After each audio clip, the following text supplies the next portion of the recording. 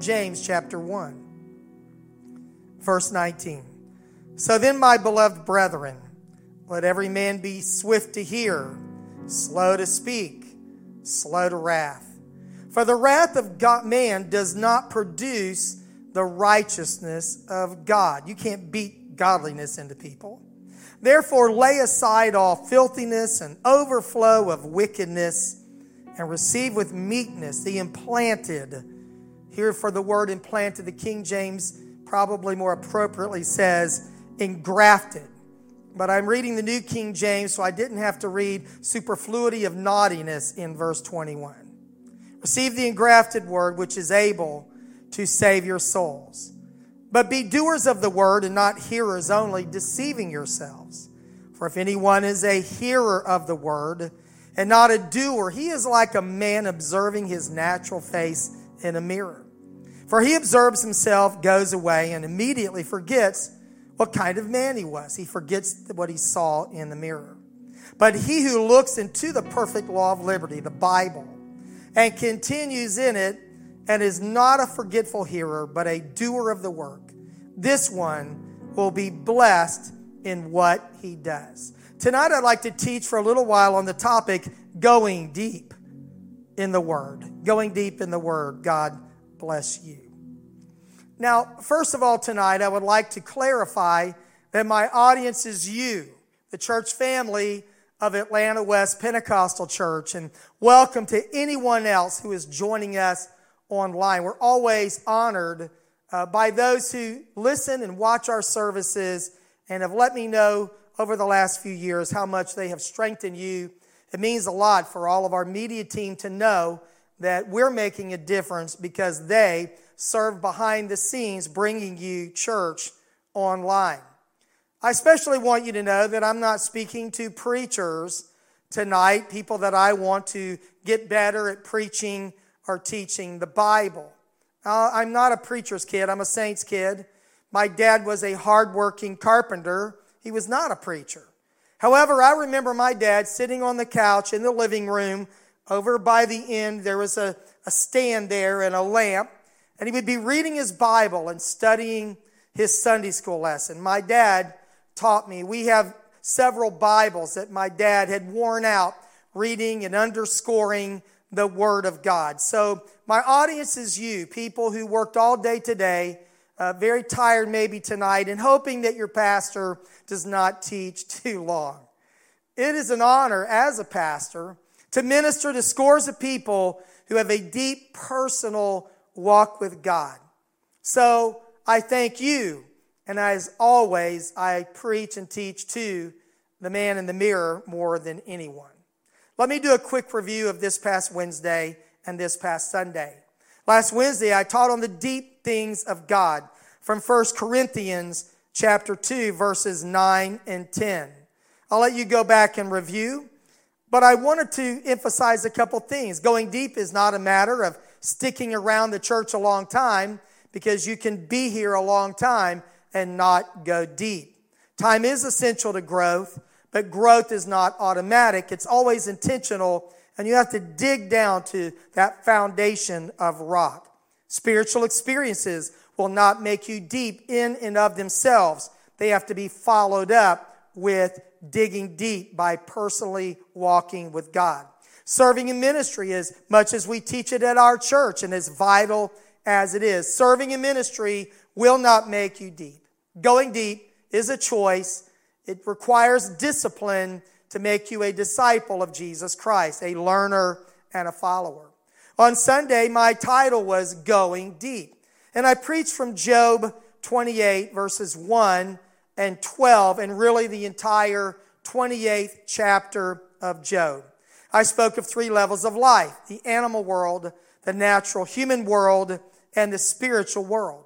We know that the natural man does not receive the things of God. He cannot comprehend spiritual things, just as an animal cannot understand, cannot comprehend a world of currency, coin, gold, silver, and precious stones. I gave some suggestions for going deep: being born again, having a deep prayer life of lingering in prayer. The book of Jude says, "But ye beloved, building up yourselves on your most holy faith, praying in the Holy Ghost, keep yourselves in the love of God, praying deep.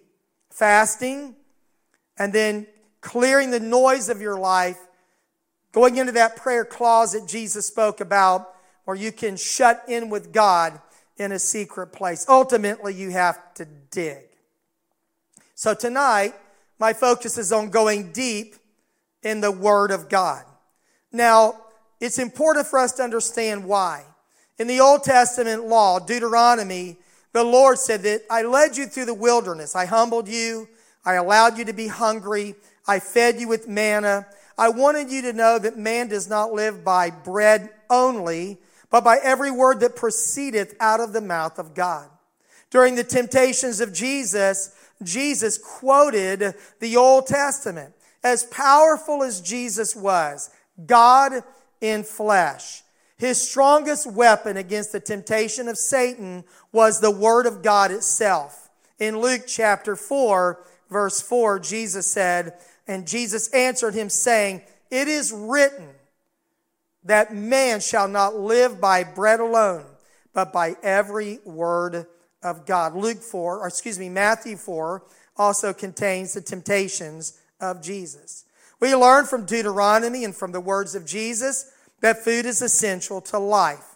The law and Jesus acknowledge that you need to eat to live. Bread only, however, is not the source of sustenance in your life. You cannot live by food alone. Your life is more than your physical existence. We live by the Word of God. The Bible does for your soul what food does for your body. It strengthens you.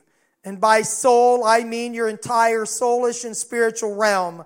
Your body, soul, spirit, but your mind, your will, and your emotions. And also your spirit, where the Holy Ghost takes up residence. That's what the Word of God strengthens.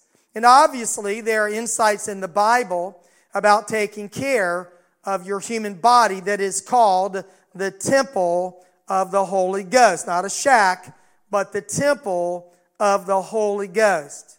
When Jesus refused to turn stones to bread, he knew that it was possible with God to turn stones to bread. He also knew that miracles were regulated by the Word of God. Now, prayer is important to resisting temptation. I want you to notice what Jesus did, but I also want to incorporate the idea of prayer. In Matthew 26 and 40, at his hour of prayer, of intercession before the cross, Jesus told his disciples, watch and pray that you enter not into temptation. Matthew 26:41. Jesus prayed and fasted, but in the moment of temptation, he did not turn to prayer. He had already fasted 40 days, but he had turned to the objective, absolute, reliable Word of God. Jesus quoted Scripture. That Word of God gave him immediate power over the power of temptation. You see, you can pray being depressed and feel hopeless. You can pray, and sometimes, like the Bible said in Psalm 142, I poured out my complaint to you. Sometimes our prayers are not prayers of faith. They're actually complaining to God about how we're doing and what He's not doing. You can pray, my will be done instead of His will be done. You can pray amiss, as James taught about in James 4 and 3, or faultily, to consume what you want in prayer upon your own lusts. In other words, you can pray for things that are to your good and not good to the kingdom of God, or for the kingdom of God. In 1 John chapter 5, verses 14 and 15, the Bible said, and this is the confidence that we have in Him, that if we ask anything according to His will. Well, this is what is important about prayer and its relationship to the Bible. That when you don't ask, you get nothing. When you ask amiss or faultily with the wrong motive, you get nothing. But the Apostle John said, if we ask anything according to his will. How do we know the will of God? We know the will of God because we know the Word of God. Verse 15. And if we know that he hears us, whatsoever we ask, we know that we have the petitions that we desire of him. I want you to understand, as Pentecostal people, most of us are, we believe in the power of experiences that we have with God, speaking in tongues, spiritual experiences. But our faith is not rooted in those experiences alone.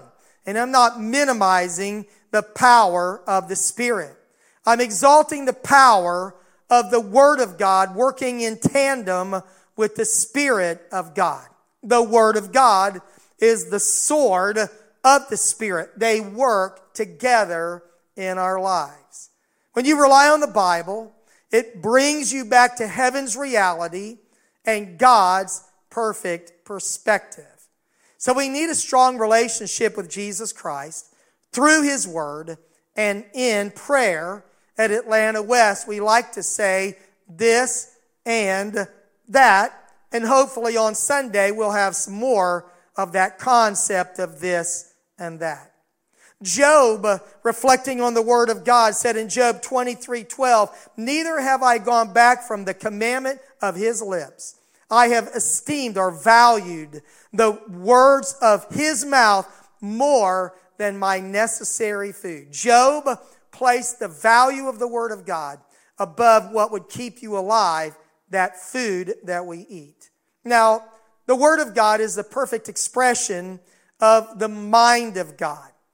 And I want to emphasize this. Our mature believers in our church understand that everything is subordinated to the Word of God.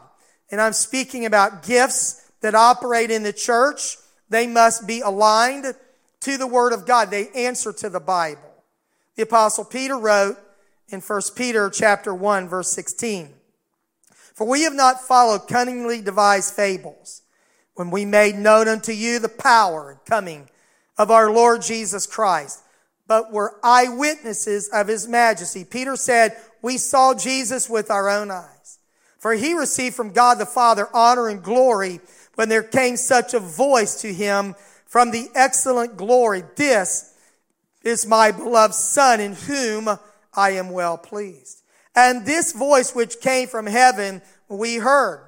Simon Peter said, we saw him and we heard a supernatural voice from heaven when we were with him in the holy mount. That word came at his baptism. It came at the mountain of transfiguration. But then the Apostle Peter says this in verse 19. We have also a more sure word of prophecy, whereunto you do well that you take heed, as unto a light that shineth in a dark place, until the day dawn and the day star dawn in your hearts. Knowing this first, that no prophecy of the Scripture is of any private interpretation. We'll get into rightly dividing the word of truth a little bit later, hopefully.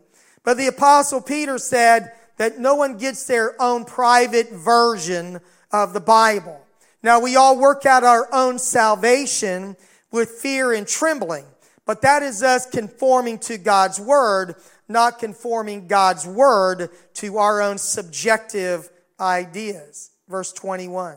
For the prophecy, the Bible, came not in old time by the will of men, but holy men of God spake as they were moved by the Holy Ghost.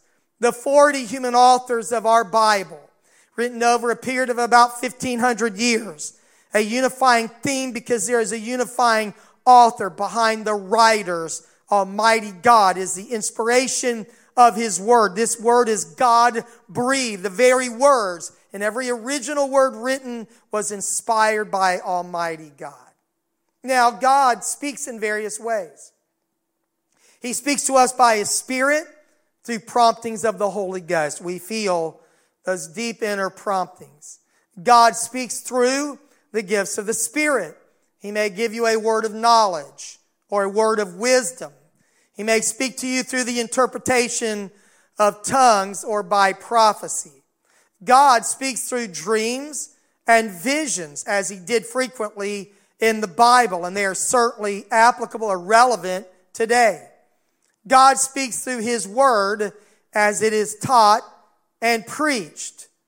And because that's so important, I continually insist that preachers preach the Bible, not one verse of God's word and 30 minutes of our words about his word, but that we preach the word, that we actually bring the word of God to the table for God's people. Now, the Apostle Peter is saying, we saw Jesus in person. We heard his voice at the Mountain of Transfiguration. These were spiritual experiences, and they were all very real and valid. But the Apostle Peter was removed from that. And he said, we've got something that is a more sure word of prophecy. We have the Word of God. So God speaks most clearly and perfectly through his word, the Bible, which is forever settled in heaven. It is a more sure word of prophecy. Psalm 119:89, thy forever, O Lord, thy word is settled in heaven. Isaiah 40, verse 8, the grass withereth, the flower fadeth, but the word of our God shall stand forever. The Apostle Peter quoted from Isaiah chapter 40, verse 8 in 1 Peter 1:24, for all flesh is as grass, and all the glory of man is the flower of grass. The grass withereth, the flower falleth away, thereof falleth away. But the word of the Lord endureth forever. And this is the word which by the gospel is preached to you. I love what the Apostle Peter said. In another place, the Bible said, as the Holy Ghost, preached by the word of God, by the Holy Ghost, come down from heaven. But Peter says, what we're preaching to you is out of this book. It is not just some extraneous material. We're preaching the Bible. Amen. So the word of God is vital to your salvation. It will make all the difference in your life. We need to highly value the word of God.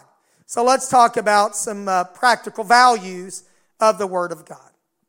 2 Timothy 3, the word of God, according to him, but evil men and seducers shall wax worse and worse.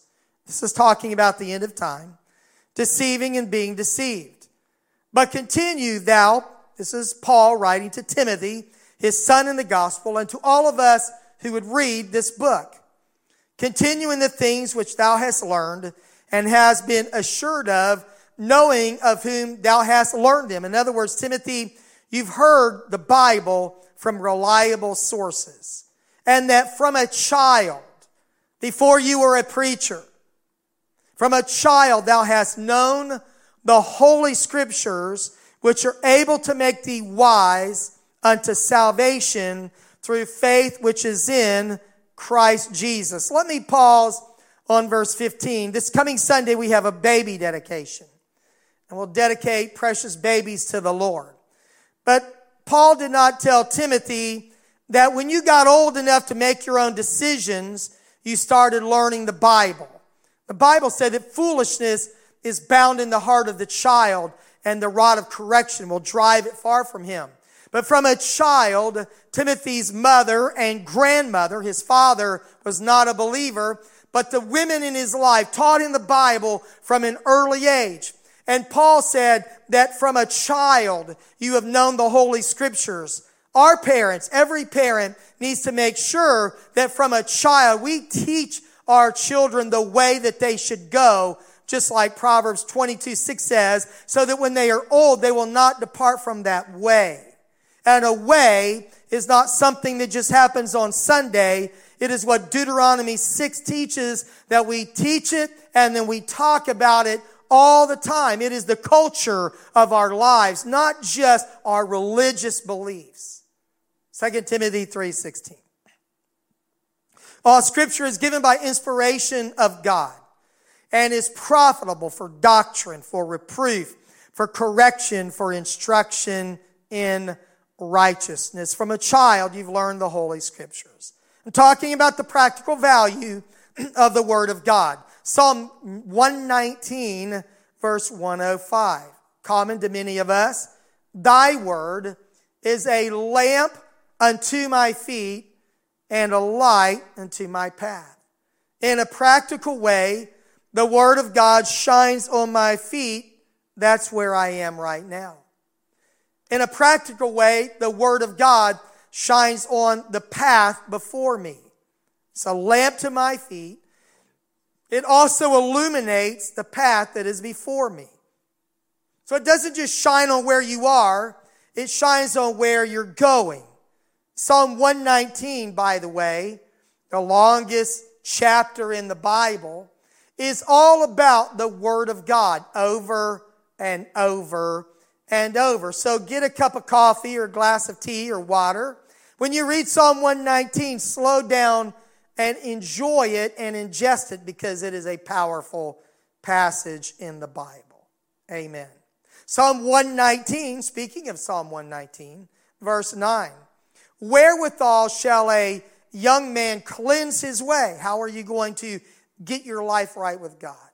By taking heed thereto according to thy word.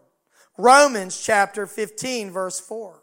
For whatsoever things were written aforetime were written for our learning, that we through patience and comfort of the Scriptures might have hope. You've got to get that word in your life. So let me share with you some steps to going deep in the Bible. I'm not going to take the time to delve into Hebrews chapter 5 and the beginning of chapter 6. I've referred to this perhaps last Wednesday or Sunday when the writer of Hebrews says, you're dull of hearing, you've been in the church a long time, you should be teaching others, you need somebody to teach you the first principle. So they'd been around a while, they'd never grown in God. And he explains the definition of a baby believer and a mature believer. A baby believer needs milk, right? But the writer says that they are unskillful in the word of righteousness. They do not know the Bible at all. They may know a verse or two, but they don't know much of the Bible. Now, I'm not saying you should be able to quote the whole Bible, but according to the Bible, if you don't know your Bible, you're a baby Christian. If you've been around 50 years or 5 months, if you don't know your Bible, you're not a grown-up child of God. Don't be mad at me. Just go get mad at Hebrews 5.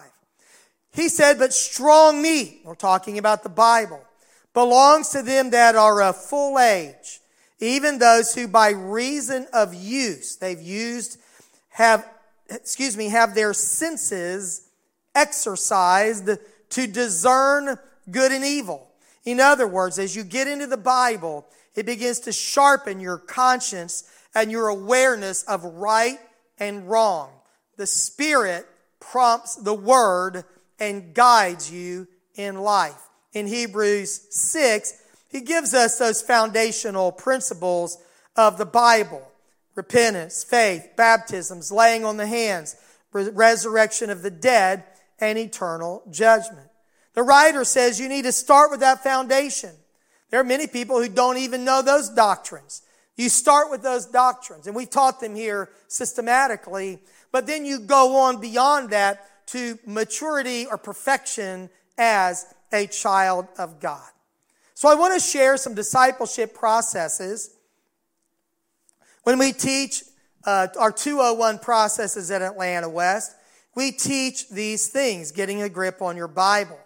First is to hear the Bible. Now I want to help you be effective. These are practical things, but they're very important. So don't check out on what may seem simple, because paying attention to the fundamentals is what makes a Christian great, a sports team great, a company great, right? So let's pay attention to those fundamentals all over again. So when you're in church, pay attention. It costs something to pay attention. Eliminate distractions. That constant alerts that you get on your phone. Take notes, jot down key points that you hear. And when you're hearing God's word, believe that the Lord is speaking directly to you. There are people that I think are God dodgers. Whenever God tries to speak to them, they just duck out of the way and they deflect the word of God because they always think it's for someone else. That's why I said, and I try to practice, that I teach and preach to the man in the mirror. I know that I need to be a first partaker. I need to practice what I preach. I'm preaching and teaching to myself because I am a Christian. I want to go to heaven. I don't want to preach to others and then myself be a castaway. So listen to the word of God. You can listen online. You can listen to preaching on media, but listen to the word of God. The second way is that you can read the word of God. You can start in Genesis and read all the way to Revelation and then start back over again and read your Bible through. Read a reliable translation that you clearly understand. The King James Version is what I grew up on. I still read the King James Version and I compare it to other translations. Sometimes I read the New King James Version publicly here because of the ease of reading for some archaic words. I like the New Living Translation. They use the word triangulate. You compare different versions, but reliable versions. Paraphrases like The Message might be good for devotional reading, but it is not at all considered a reliable translation. It was largely written by one person. It didn't have that scholarly team of people looking at it, and so you need to read the Bible. Now, you can read a real Bible, a physical copy of the Bible, mark it up, write in the margin. You may want to download a version of the Bible on your phone or your computer. Many people download the U version of the Bible, the U version, and it's very user-friendly, and millions of copies, tens of millions, have been downloaded by people all over the world. And there are different translations and study helps and Bible studies. Listen while you read, or if you can only listen, then listen until there was a printing press, and we had printed Bibles around 1454 or 1455 AD. Most people had to listen to the Word of God. There weren't that many manuscripts of the Bible, maybe pieces of them that people had. That's why it's so impressive that the Ethiopian eunuch headed back down to his home was reading in the Bible from Isaiah 53, what we would call Isaiah 53, before there were chapters and verses there. So listen, read. I'm talking about listening while you're reading the Bible, not listening to preaching, but listening and reading the Bible. If reading through the entire Bible sounds a little daunting for you, then read the New Testament. I think that's what I did first. I started in Matthew and I read through. You may want to read the book of Acts, that early history of the church that shows the triumph of the gospel over every barrier. This past Sunday, I mentioned that when I was a young man, I started reading the book of Proverbs over and over. I read it in multiple translations. I read it with a commentary. I marked verses. I tried to memorize verses in Proverbs, 31 chapters. You can read it through every month. You may want to read the book of Psalms. Not all praises. Many of them are prayers, but 150 chapters. 5 a day. You can finish the book of Psalms in a month, even reading through that long Psalm 119. But whatever you do, please don't quit. If you're inconsistent, don't quit. Begin again. Pick up where you left off. We have many people in our church that they never miss a day of reading the Bible. And some of them read the Bible through multiple times every year. Young and old alike, not just our elders who are retired. But let me encourage you, missing a day is better than missing a week. And missing a week is better than missing a month, or never picking up your Bible while it collects dust if you're using the physical version of the Bible. My point is, if you miss a day, get back on track and read your Bible again. Like Job said, it's more important than food. Don't fast the Bible. Don't miss a meal.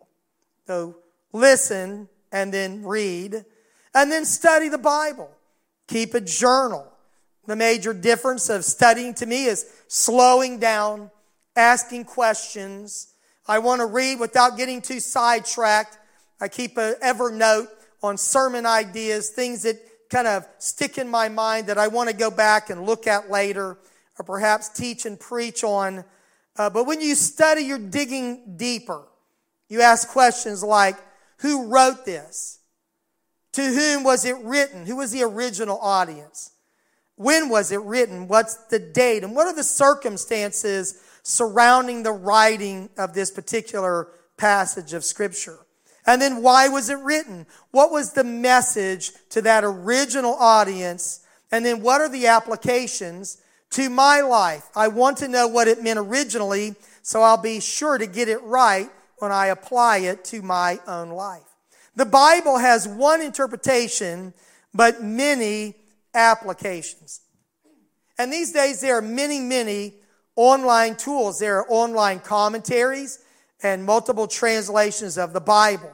There's Bible study tools, the Blue Letter Bible, Bibles Net, Bible Hub, Bible Gateway. For personal study, I use a computer program called Accordance. It has many levels, from entry levels all the way to a scholarly level of original languages. But find study tools, keep them handy.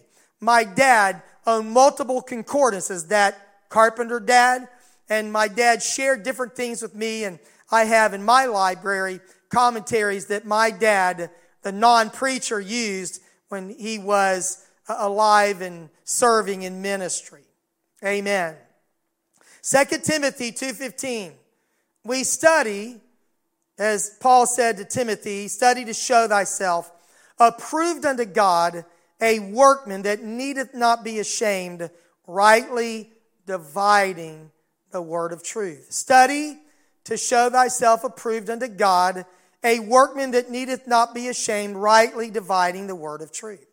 So we study for God's approval, not to be ashamed when we have to give an account to Him, and we rightly divide the word of truth. In the original, it means to cut straight.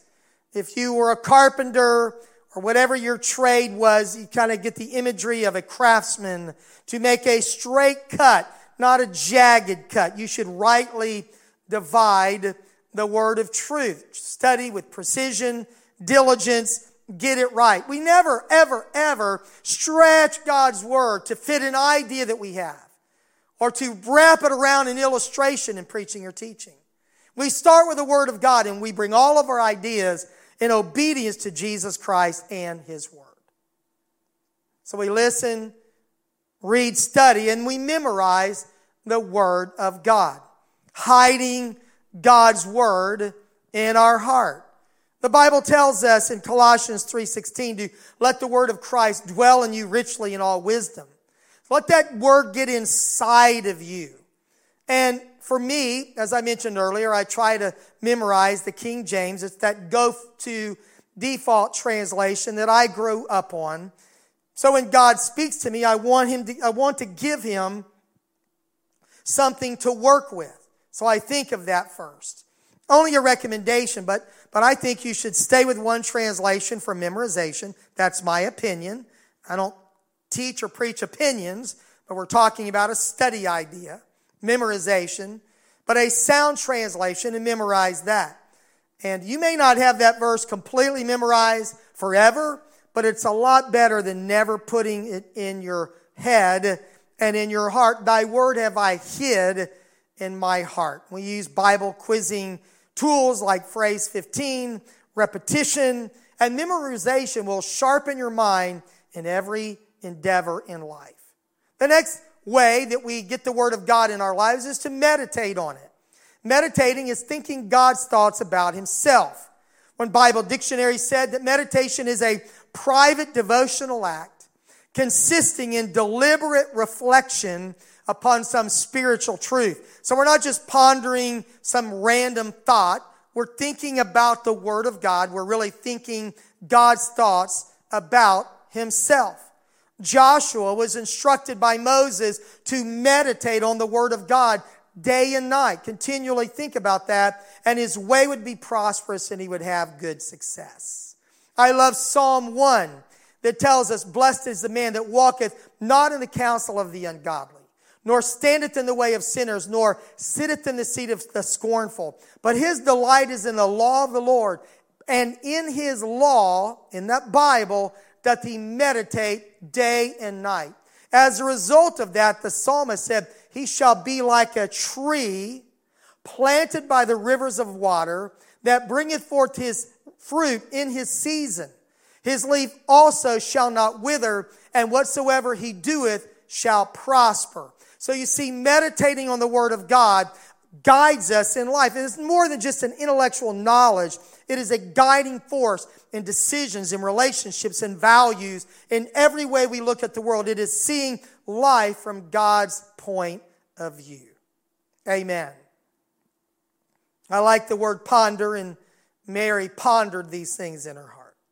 Finally, about this idea of the Bible is applying the Word of God. Obeying the Bible. Isn't that a good thing? We know God's Word and we do it. You can know to do good and not do it, and the Bible said it's a sin. The man that built his house on the rock heard and obeyed the teachings of Jesus. Amen. Which leads me to my text, and I will kind of focus on this for just a few minutes. James 1:19. So then, my beloved brethren, let every man be swift to hear, slow to speak, slow to wrath. For the wrath of man does not produce the righteousness of God. Therefore lay aside all filthiness and overflow of wickedness, and receive with meekness the implanted word of God, which is able to save your souls. The word implanted or engrafted in the King James literally means to get something from the outside on the inside. The Bible is often referred to as the seed of the Word of God, the principle of eternal life. But here James is saying we're going to bring something into our lives that is not already there. When I was a young man, my grandfather taught me how to graft mango trees, cut down to the cambium layer and all of that. But what we're trying to do is cut away. We've got to get rid of that sin in our lives. That's what James said. We've got to lay aside the sin. And then we've got to take the Word of God. We have to bind it to our heart. Right? It's written by the Holy Ghost on the fleshly tables of our hearts. We've got to graft it in so that we produce a different kind of fruit than we produced before we were saved. The principles of the Word of God should get in us. That's what James said.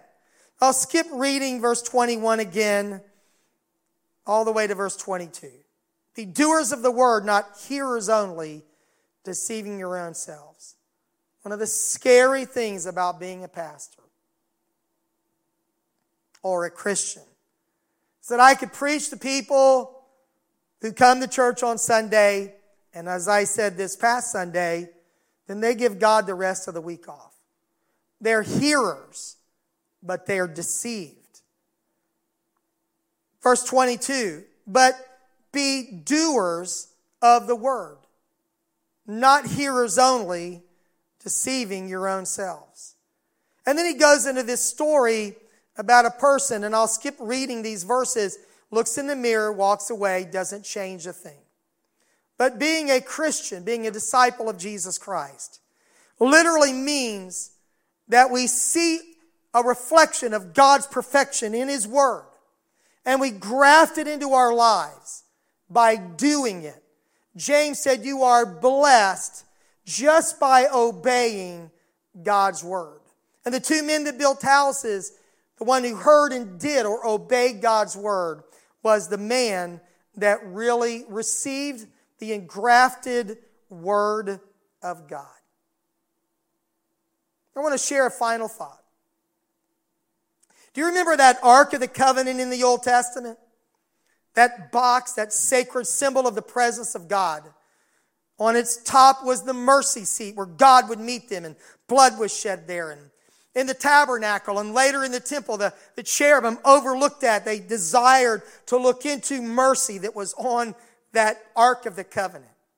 But early on, according to the book of Hebrews 9 and 4, Hebrews 9:4, which had the golden censer and the ark of the covenant overlaid round about with gold, wherein or inside that ark was the golden pot that had manna, and Aaron's rod that budded, and the tables of the covenant.